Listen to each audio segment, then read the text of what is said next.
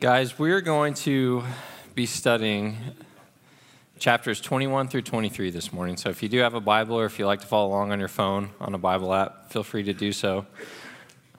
We're going to continue talking about the life of Paul this morning. So Ken spoke last week, and the study, we titled it last week, was A Long and Winding Road. So that's going to continue, and we're going to continue to see Paul on this long and winding road.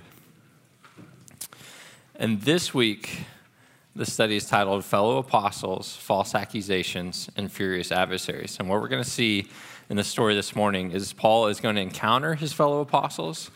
False accusations are going to be brought against him, and he's also going to face furious adversaries. And these adversaries are those that we assume them to be, but they're also going to be individuals that are going to catch us off guard.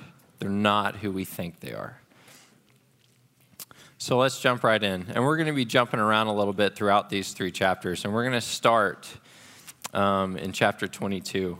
But first, let me pray, and then we'll start reading God's word. Father, we just thank you so much for this morning, the opportunity to come together to study your word.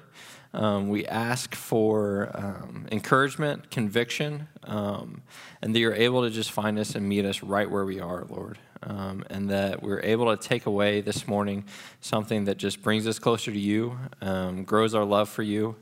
And we just thank you so much for everything you do for us. And we lift this up in Jesus' name. Amen. All right, Acts chapter 22, verse 14. So we're starting in the middle, and right here, to give you a little context, Paul is the one that's speaking. And he is speaking of somebody who's actually saying something to him. So he says, "Then he told me, the God of our ancestors has chosen you to know his will and to see the righteous one and hear him speak. For you are to be his witness, telling everyone what you have seen and heard." Okay, so this man is speaking to Paul, and he's saying God has chosen you to be a witness. A witness to what? A witness to what he has seen and heard. Well, what has he seen and heard? So in order to figure that out, we need to go back a few verses to the beginning of the story to understand what he is going to be a witness to. And this is where we're going to talk about Paul's conversion. And this one's unique because back in Acts chapter 9, Luke, the author of the book of Acts, was the one that was telling the story of Paul's conversion. But this is cool because Paul is telling his conversion in his own words. And it's almost a word-to-word account of Luke's back in Acts chapters 9. So let's look. Chapter 22, verse 6. This is Paul speaking. "As I was on the road approaching Damascus about noon, a very bright light from heaven suddenly shone down around me. I fell to the ground and heard a voice saying to me, 'Saul, Saul, why are you persecuting me?'" Okay, so what is Paul doing? He's on the road to Damascus. What is he going to Damascus to do? He's going to persecute Christians. At this point, Paul is still a Pharisee. He's still a Jew. And he is still persecuting Christians. He is seeking them out, whether to kill them, throw them in jail, whatnot. But he's trying to put an end to what basically them preaching the gospel and telling about Christ. So that's what's happened right here. And a bright light from heaven suddenly shone down. Okay, so Paul is a Pharisee. He's a religious man. He believes in God. He's spiritual. So he believes in divine encounters. And this is a divine encounter. So he knows this. So he fell to the ground. And then the voice speaking to him said, "Saul, Saul, why are you persecuting me?" So Paul, at this point, believes he's doing God's work by persecuting Christians because he does not think that Jesus is the risen Lord. So he thinks he's doing God's work. And now here's this divine encounter, which he knows is divine. And this voice, he knows is God, is speaking, and it's saying, "Saul, Saul, why are you persecuting me?" So at this point, he's confused. He's just like, "I thought I was doing your work. And now here's this voice, this powerful voice telling me that I'm actually persecuting you?" So he's like, "What's going on?" So he responds, and he asks, "Who are you, Lord?" And like I said, it's a divine encounter. He knows this, so he knows it's the Lord. But he's like, who are you? Because you're saying that I'm persecuting you, but I don't think I'm persecuting you. The voice replied, I am Jesus the Nazarene, the one you are persecuting. So this is probably where Paul's heart stopped. He was probably a deer in the headlights. Because here is God telling him, hey, God is actually Jesus. I am the one that you are persecuting. And he's just like, oh no, this can't be good. Because he is persecuting God. And he finally realizes this. He sees and hears that Jesus is the risen Lord. Like he knows it now. He didn't believe it before, but now he does. And now he realizes that he is the one that he's been persecuting. He's been killing those who love Jesus. So he asks, what should I do, Lord? So here is he submitting out of obedience? Or is he submitting out of fear? It's a little bit of both. He's not submitting saying, oh my gosh, I need to travel around. I need to preach your word. What do you want me to do? Where do you want me to go? No, I think the fear factor is huge here. Because here, like we said, he's persecuting Jesus. He's persecuting those who love Jesus. And now he's like, okay, here comes the punishment. What's going to happen to me? He's like, what should I do, Lord? He is submitting, but he's submitting out of fear. And how does Jesus respond? He says, get up and go into Damascus, and there you'll be told everything you are to do. Now Paul's just probably thinking, it's like, okay, now my punishment is just getting delayed. Now I have to wait till Damascus. What is going to happen to me in Damascus? That was probably a really long walk for Paul, trying to think. His mind was probably running a mile a minute, trying to figure out what was going to happen in Damascus, what Jesus was going to have him do, because he probably didn't think it was a good thing based on his past actions. We pick it up in verse 11. I was blinded by the intense light and had to be led by the hand to Damascus by my companions. A man named Ananias lived there. He was a godly man, deeply devoted to the law, and well regarded by all the Jews of Damascus. He came and stood beside me and said, Brother Saul, regain your sight. And at that very moment, I could see him. So he makes his way to Damascus, and he runs into a godly man named Ananias, who Jesus was speaking of, saying this, basically, Ananias is going to be the one who tells him what he has to do. And that's where we see this verse again, 14 and 15. Then Ananias told me, the God of our ancestors has chosen you to know his will and to see the righteous one and hear him speak. For you are to be his witness, telling everyone what you have seen and heard. So Paul is called to be the witness for Christ, a witness for Christ. And he's supposed to witness to what he's seen and heard. What did he see and hear? He saw Jesus, the risen Lord, the resurrection. At first he thought he was just a man who had died. But now he realized he is God and he died, yes, but he was raised from the dead. So he is called to witness and tell others that Jesus Christ is the risen Lord. It's the resurrection that he's supposed to be a witness to. It's the same thing we've been talking about the last few weeks when we talk about our calling. We are called to be a witness to the resurrection of Christ. That is the core of what we believe. That is the core of Christianity. That is what we are called to witness to. And the amazing thing is we're going to see as we unpack these 3 chapters is we're going to see the determination of Paul. And we're going to see that determination and how it is rooted in his conversion. It is rooted in this. It is based on the resurrection.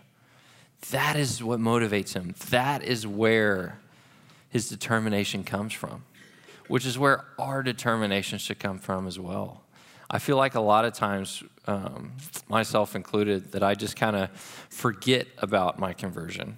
I just kind of go through and I'm so focused on present day that I forget why I am where I am today. And it's remembering that gives us the motivation and determination to do what God has called us to do. And that is witness to the resurrection, which is exactly what Paul is called to do by Jesus. So what did he do after Damascus? He returned to Jerusalem. And he was praying in the temple, and he fell into a trance. And Jesus came to him in a vision. And Jesus told him, hurry, leave Jerusalem, for the people here won't accept your testimony about me. Okay. So he's called to leave Jerusalem. We know from where we're sitting today what kind of how this story unfolds. So Paul is called to preach to the Gentiles. So Jesus is calling them out of Jerusalem into faraway places so that he can tell the Gentiles about the love of Christ and about the resurrection. So he can be a witness to that to the Gentiles. But there will come a day when Jesus calls them back to Jerusalem. In Acts 20, 22 through 23, and it says, now I am bound by the Spirit to go to Jerusalem. This is Paul speaking. I don't know what awaits me, except that the Holy Spirit tells me in city after city that jail and suffering lie ahead. He is bound by the Spirit to go to Jerusalem now. Yes, he was called out of Jerusalem, but now it's time for him to go back. And take note of what it says at the end of these verses. Holy Spirit tells me in city after city that jail and suffering lie ahead. That's going to be prevalent in these chapters as we unpack them. But at this moment, he is bound to go back to Jerusalem.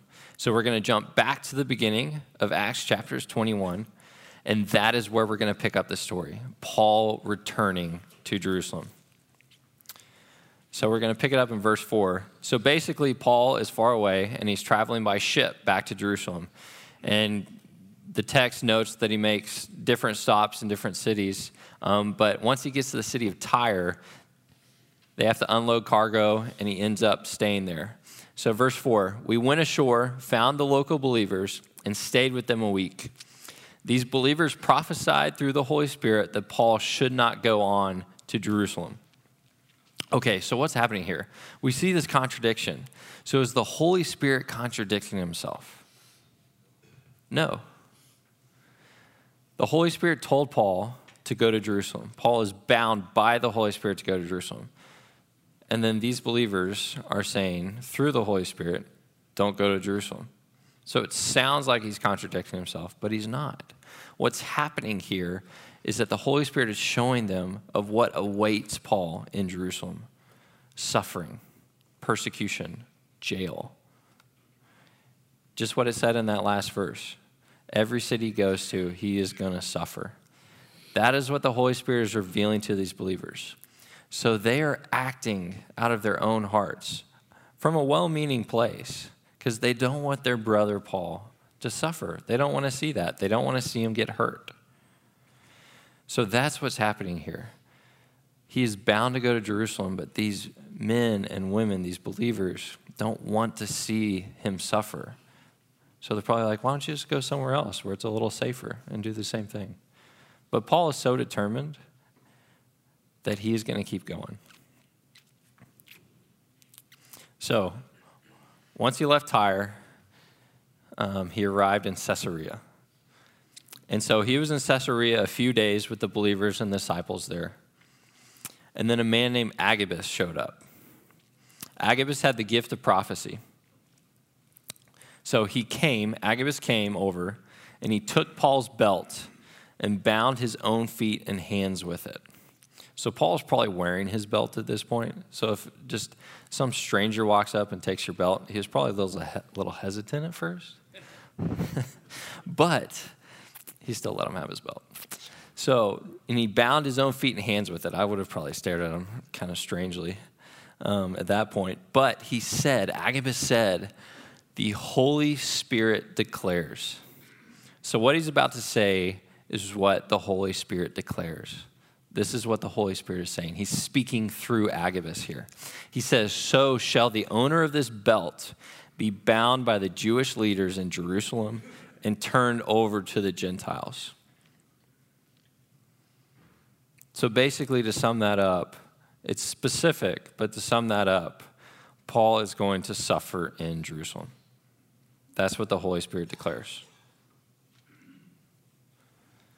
It says, when we heard this, we being inclusive, the author of this book, Luke, is part of the we. So Luke the apostle, as well as the other believers there, are begging Paul not to go to Jerusalem. After they hear this, they're begging him. So what's going on here? Well, they weren't telling Paul anything he didn't know. Like we saw, the Holy Spirit told him city after city he's going to suffer. The believers in Tyre heard he was going to suffer. These believers, through Agabus' prophecy, heard that he was going to suffer in Jerusalem. It's nothing that he wasn't already aware of. He knew about this. It's just confirmation of what Jesus had told him. It's confirmation of what the Holy Spirit had told him. You will suffer.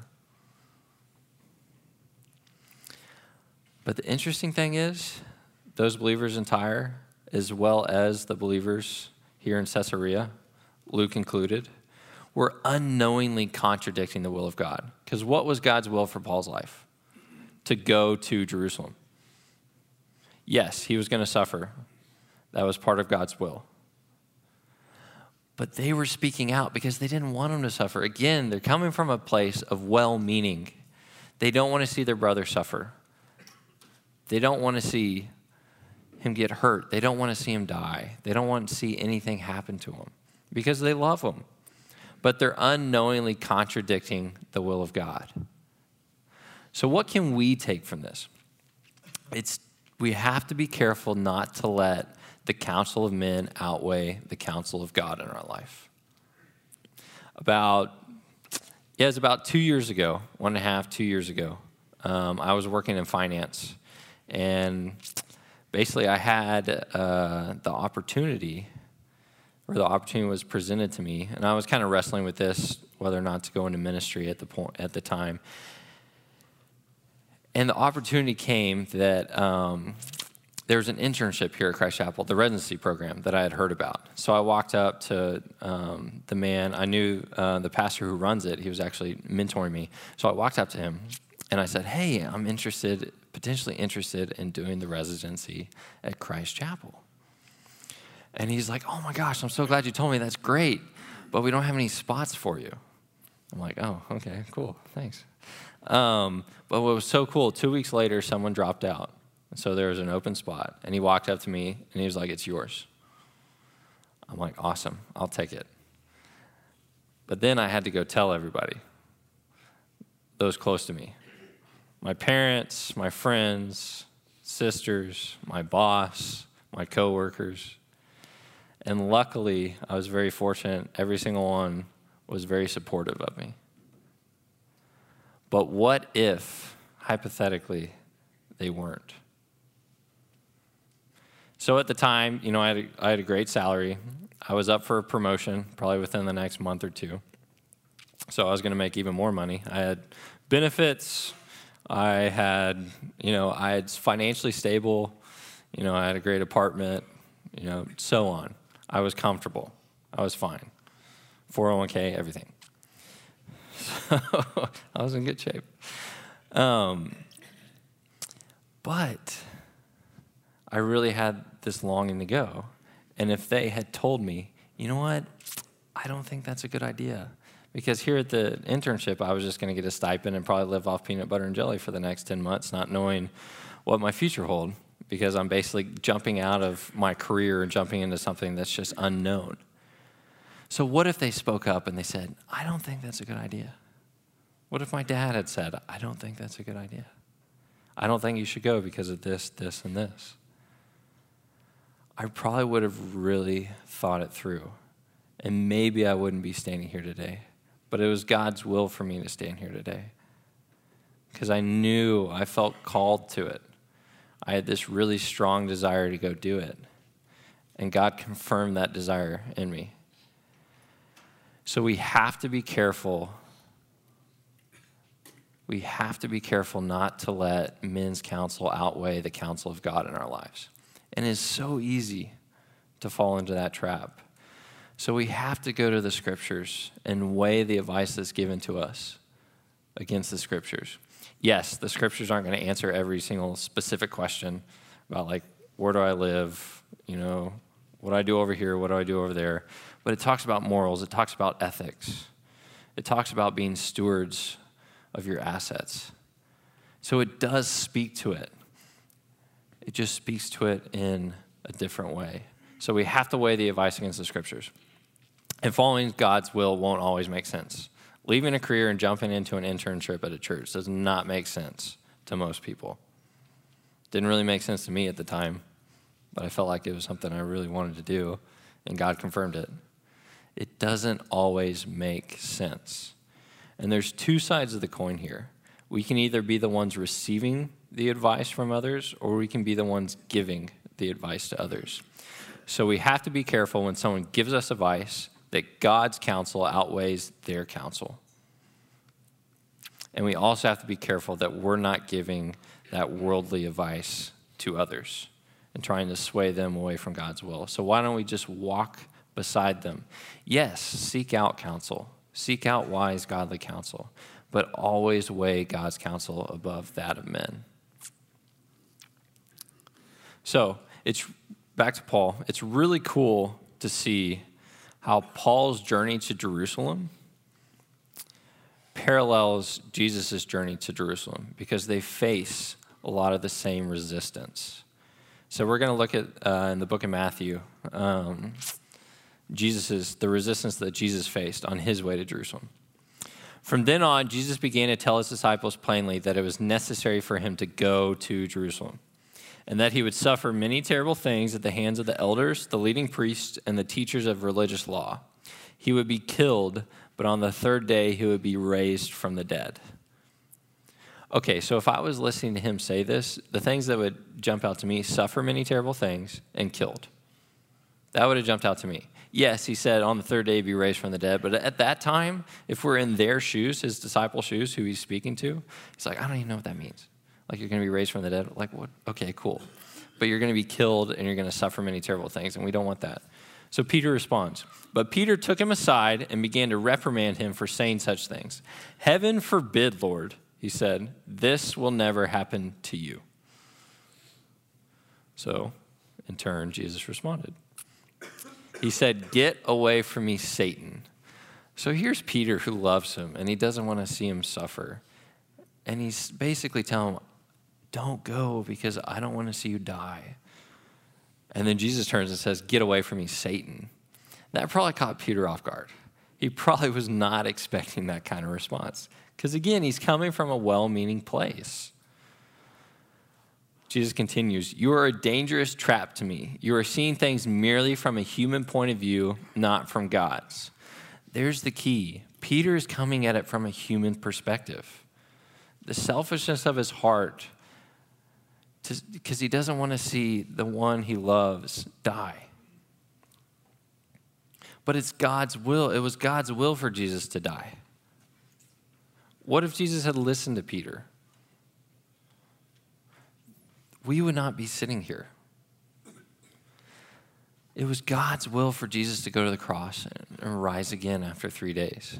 It is God's will for Paul to go to Jerusalem. Yes, he's going to suffer. That's part of God's will. But it's something he's called to. So just like the believers in Tyre and Caesarea, Peter here is speaking out unknowingly against God's will. So, back to Paul. So we talked about Agabus' prophecy, and then they responded. They didn't want him to go. They tried to persuade him. So then Paul responds, why all this weeping? You are breaking my heart. I am not ready only to be jailed at Jerusalem, but even to die. What kind of determination is that? He is so focused on God's will, and he puts God and Christ above himself, that he is willing to lay down his life for Christ. He's willing to be jailed. He's willing to die. For the sake of are the key words here, because he's not willing to die for anything, like I just said. He's willing to die for Christ. So that begs the question, what are you willing to die for? Is there something you're willing to die for? Maybe a car, a house, a vacation home. I can list material things, but most likely every person in this room, if they were going to answer that question, they would say their wife, their brother, their sister, their friends, their children. It would be a relationship. If something means something to you, there's always something that means something to you. So there's meaning attached to it. So if you're going to die for something, there's going to be meaning attached to whoever or whatever that is. And there's also going to be purpose behind it. So if it means something to you, you're going to have a purpose to either keep it safe. Say it's your wife. Keep her safe.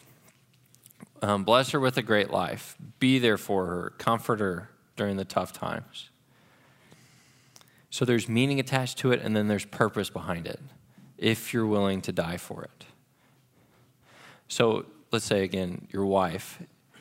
If she means so much to you, and you have so much purpose in taking care of her that you're willing to die for her, where is your identity found? Your identity is going to be found in her. And the issue with that is you're seeking affirmation from somebody who can't always love you perfectly. So your identity is going to go like this. It's going to be based on emotion. It's going to be based on circumstances. It's going to be based on situations. But if your identity is in Christ, He loves you and He will never stop loving you, and He can love you perfectly. So in every situation and in every circumstance, your identity is going to be transcendent across all those situations. It will never change. Paul says in Philippians 1:21, "For to me to live is Christ and to die is gain." That was where Paul's identity was. Thinking back to his conversion, it was all about the resurrection. It was all about Jesus. His identity was found in Jesus. That is what gave him the determination to do what God had called him to do, to go to Jerusalem and suffer. His identity was in Christ, and our identities need to be found in Christ if we're going to make it through and be able to do what God has called us to witness to, the resurrection. So, when they couldn't persuade him, they gave up, and they said, "The Lord's will be done." So, Paul continues on to Jerusalem. He makes it to Jerusalem, and what happens? Well, he's welcomed warmly. Well, things are off to a pretty good start. He went up to meet with James and the other elders. And basically what he did was he shared all that God had been doing through his ministry. So here they are, brothers and sisters there, who are just welcoming each other warmly. They're probably having food. They're giving praise to God. Everything is going well. They're joyous. They're happy. So Paul shares. And then James shares. And he shares about how many thousands of Jews in Jerusalem have come to believe. But as he sings praise to God, he also issues a word of warning to Paul. And he says that all these Jewish believers follow the law of Moses very seriously. They're still very religious about it. So what does that mean? Well, the Jewish believers have heard that Paul has been telling the Jews who are living among the Gentiles that they should do the following things. 1, to turn their backs on the law of Moses. 2, to teach them not to circumcise their children. And 3, not to follow other Jewish customs. So basically, they have been told that he is speaking out against the law and telling Jews not to follow it. And these Jewish believers are very religious about it. And these are lies. These are the false accusations that we were talking about that are being brought against Paul. So, James and the other elders, what should we do? They want to figure out a way to deter them from, thinking this way about Paul. So, verse 23, here's what we want you to do. Keywords here, we want. So again, he's coming from a well-meaning place, but James is trying to prevent Paul's suffering. We're seeing this over and over and over, trying to prevent his suffering. or negate it altogether. But this was James's plan. Again, this wasn't God's plan. This wasn't God's will for Paul. This was James's plan. So, James's desire for Paul not to suffer is going to run right into God's divine decree. You can't avoid God's divine decree. And we're going to see them right here just collide. So, basically the plan was there were 4 men who were going through a purification process, which is basically a fasting that's followed by sacrifices. So they're like, okay, Paul, so how about you go ahead and join them? They've already started this purification process. So why don't you jump in and join them? And then you can pay for their sacrifice at the end of it. And then once all the Jewish believers see you adhering to the law, they're not going to think that you're speaking out against it. They're not going to think that you are against it. Sounds like a pretty plausible plan. So, what happens? So, the 7 days were almost ended, so the purification process was almost ended, when some Jews from the province of Asia saw Paul in the temple. So it probably gave them enough time, those 7 days, to come in to Jerusalem from whenever they were coming from in Asia. And what did they do when they saw Paul? They roused a mob against him. They grabbed him. They yelled, "Men of Israel, help us. This is the man who preaches against our people everywhere and tells everybody to disobey the Jewish laws." So this is where we're seeing James's plan run right into God's divine decree. They grabbed Paul. Now it escalates quickly, and we're going to hit on the high points here. I wouldn't say they're necessarily high points, at least for Paul. Paul was grabbed. He was dragged out of the temple. They were trying to kill him. So here's this Jewish mob. They roused up a riot. They grabbed Paul. They dragged him out. They tried to kill him.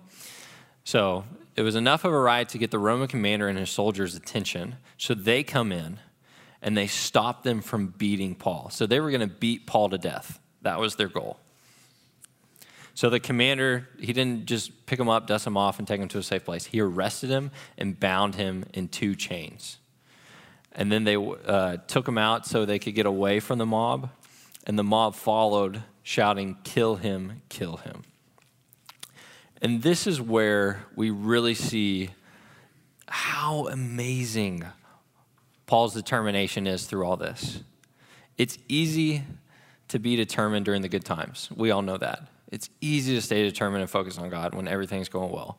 But once it falls apart, it's so easy to just get frustrated, get angry, not stay determined, like, oh, well, it's getting hard, so, I'm just going to take a step back. No, it is so amazing and powerful that Paul was so determined, even through all this suffering of being grabbed, of being dragged, of being beaten, trying to be killed, arrested, chained. His determination never waned. Why? Because he had the Holy Spirit inside of him, the same Holy Spirit that we have inside of us.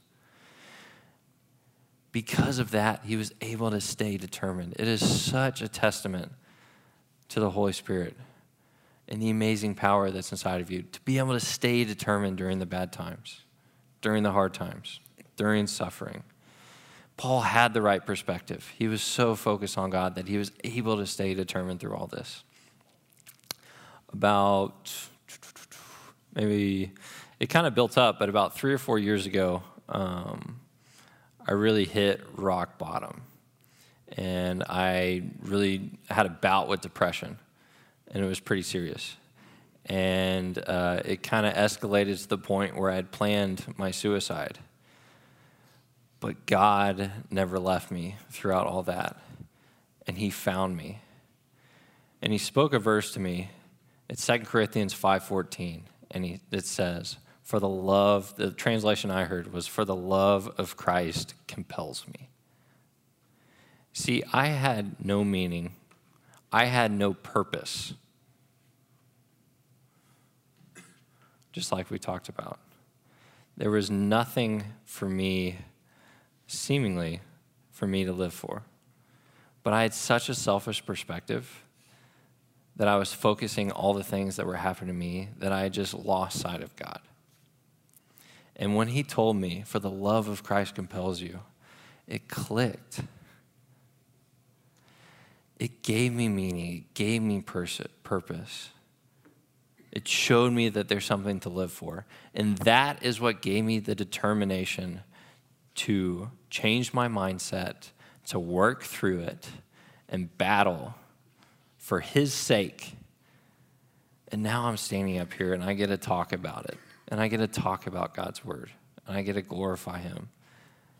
If you had told me 3 or 4 years ago that I would be doing this, I don't know what I would say, but I wouldn't have believed you. It is so amazing, the power of Christ and the Holy Spirit inside of you, and how he can fuel that determination inside of you. You have to be active in it. But it's because of him that we can stay determined during the hard times. And that's exactly what Paul did. So, the Roman commanders took him. They took him into the barracks, and basically Paul had the opportunity to speak. And he spoke to the crowd, and they listened, at least for the time being. And what he did was he told the story of his conversion, which we touched on at the very beginning. And towards the end of that story, Paul said this, "But the Lord said to me, 'Go, for I will send you far away to the Gentiles.'" Right as he said Gentiles, they began to shout, "Away with such a fellow, he isn't fit to live." That word clicked in their minds, and the riot broke out again. They wanted him to die. They yelled, threw off their coats, and tossed handfuls of dust into the air. So, the Roman commanders had to take him away. And basically what they decided, now the Roman commanders don't know what he's accused of. Again, there's false accusations that are brought against him. The Roman commander doesn't know. So he goes to the Sanhedrin, the Jewish high council, and brings Paul before them and basically says, okay, we need to figure out what this man is accused of. So he goes before the Jewish high council. The Jewish high council lets him speak. And then what happens next? A riot ensues. The Jewish high council bursts into a riot. It becomes violent. The Romans have to take him out to keep him safe. And what they do is they throw him in prison. So one thing after another, he is grabbed. It's just people are trying to kill him left and right. And then he gets thrown in prison. So that's where we find him. And the night that he was in prison, the Lord appeared to Paul and said, "Be encouraged, Paul. Just as you've been a witness to me here in Jerusalem, you must preach the good news in Rome as well." Now, Paul had always wanted to go to Rome, so he was probably pretty excited when he heard that. But at the same time, let's look at the very beginning. It says, "Be encouraged." Seriously? I was just grabbed, drug out of the temple, beaten, almost killed, arrested, bound in chains, went before the Jewish high council. They tried to kill me. They were violent. I am now in prison, and I'm supposed to be encouraged? What in the world is encouraging about that? How can I be encouraged? Well, you can't. There's nothing encouraging about that. That's awful. But where was he coming from? He was looking at it. If you take that perspective, that's the human perspective. Look at it from God's perspective, because he wasn't done yet. At the end of that verse, he said, "You are going to Rome to preach the good news." I still have a purpose for you. There is still meaning in your life. Be encouraged. He had a plan that Paul cannot see. He was working behind the scenes. God is always working. So Paul is supposed to be encouraged by God's sovereignty. It's something we've touched on pretty much every week throughout this study. God is sovereign. That should be so encouraging for us to know that he is over everything. He is in charge of everything. He is constantly working. So we can't judge the will of God by our present circumstances. A lot of times, I feel like sometimes when things go really bad, we think God is absent. Go back to my story of depression. I didn't see God at all through that. I was frustrated, although there were some days where I relied on him and I turned back to him. But at the same time, the next day, I would just get frustrated again. We can't let those present circumstances allow us or make us judge the will of God one way or another. He is always working. We don't know what's around the corner. We don't know what the ending is. When we look at the story of Paul, we do know what the ending is because we can see the whole story. But at that time, Paul didn't know the whole story. He probably thought when he was getting beaten, this might be it. This might be where I die. And you know what? He was in the will of God, and he was okay with that. So through the suffering, we still have to rely on God. We still have to know that he's working. We still have to. Psalm 118, 6 through 7. The Lord is for me, so I will have no fear. What can mere people do to me? Yes, the Lord is for me. He will help me. I will look in triumph at those who hate me. The Lord is for you. He's not against you. He's so much more powerful than any man. He's got you. We have to remember that. So, the next morning, there was a group of Jews.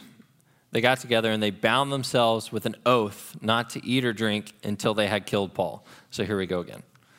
There's another threat on Paul's life. So basically, their plan was to ambush him. So they basically went to the Jewish High Council, told them, hey, summon Paul and say, from the Romans, and say you want to talk to him. And then while he's walking to the council, we are going to hide and then ambush him, jump him, and kill him. So that was the plan. So remember, God said, Paul, you are going to Rome to preach the good news. So God is not done with Paul. So God had a divine plan in all of this. And what happened next? Paul's nephew heard of their plan. We don't know how Paul's nephew heard of the plan, but we know he did. And then Paul's nephew went to Paul, and he told them of the plot against his life. Paul didn't sit back and be passive and you're like, you know what? God promised that I'm going to Rome, so I'm just going to sit back and, God's going to take care of this. No, he saw this as God speaking. So what did he do? He had his nephew go before the Roman commander and tell him of what was going to happen. So what did the Roman commander do? Well, he got 470 soldiers together to escort Paul from Jerusalem to Caesarea to Governor Felix. 470. That has to speak volumes to either the size of the Jewish mob or how many people wanted him dead. For one man, if it takes 470 soldiers to keep you safe, that speaks volumes about how many people wanted him dead. So, what the Jews intended for evil resulted in good. Their plot to kill him resulted in Paul's departure. God used that to fast track him out of Jerusalem and begin his journey to Rome. God's will can't be avoided or altered. It is going to come to fruition one way or another. We don't know how. It's usually never the way that we plan it. It's God's plan. And it usually happens in such a better way than anything we could have come up with. His will can't be avoided or altered. So he arrives in Caesarea to Governor Felix. And what does Governor Felix do? He throws him in prison. He orders him to stay in prison until his accusers arrive. And that's where we're left at the end of chapter 23. So Paul was in the middle of God's will the entire time, throughout everything that happened to him. All of his suffering when he was in prison, everything. He was in the middle of God's will. But it still required determination and faith. He had to have determination and faith in the middle of God's will. So let's look at Paul. He was an active participant in God's will. He wasn't passive. He was active. He took action. He was determined to glorify Christ at all costs. He trusted God with his life, but was willing to lose his life if necessary. He was willing to give up his life if he had to. He was committed to God's plan. He didn't veer. He was committed to it. When all of his friends were speaking out and telling him not to go to Jerusalem, He stayed committed to God's plan. He stayed determined. He had the faith and the trust in God to say, this is what you have for me. I'm determined to go. I'm committed. And he lived in obedience to Christ's promise. I find myself right now in an interesting place because I don't know what the future holds for me. I'm pretty confident seminary isn't for me, but what does that look like moving forward? I have a lot of big decisions to make. It's like, do I go back into business? Do I stay in vocational ministry? Who do I date? Who do I marry? I have a lot of big decisions to make. And I don't know what God has for me. But all I do know over the past couple years of being able and blessed to go through this internship and now work here and being able to study God's word and grow closer to him, all I know is that I want the determination to stay in the word consistently, to constantly pursue God in whatever he has for me. I want to stay determined to be a witness to the resurrection for the rest of my life. And I don't know what that looks like. Again, I have a lot of big decisions to make that a lot of people in this room have already made.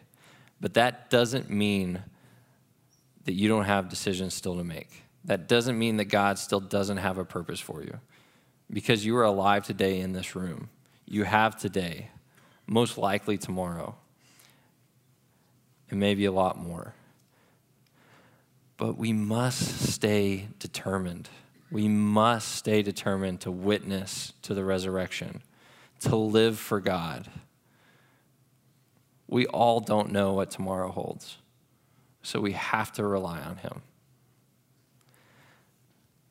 And Christ's promise, therefore go and make disciples of all nations, baptizing them in the name of the Father and the Son and the Holy Spirit. But how does he end it? And be sure of this, be sure of it in your heart and in your head. I am with you always, even to the end of the age. God is never going to leave you. That should be so encouraging. That should give you all the confidence in the world you need to be determined, to stay determined, to have the faith, to live this life well for him. Your questions this morning. 1, do you think most Christians live with the same assurance that Paul had, that Jesus is with them till the end of the age? What proves that they do or don't? 2, how would most Christians complete the following sentence? Better yet, how would you? I am willing to die for the sake of blank. 3, in what ways have you allowed negative circumstances to distort your view of God's sovereignty? Let's pray. Heavenly Father, we just thank you so much for the ability to dive into your word, to learn more. I just ask that you encourage us and convict us this morning where you need to, and I just ask a blessing upon the discussion around the table and as we continue about our day. In Jesus' name we pray. Amen.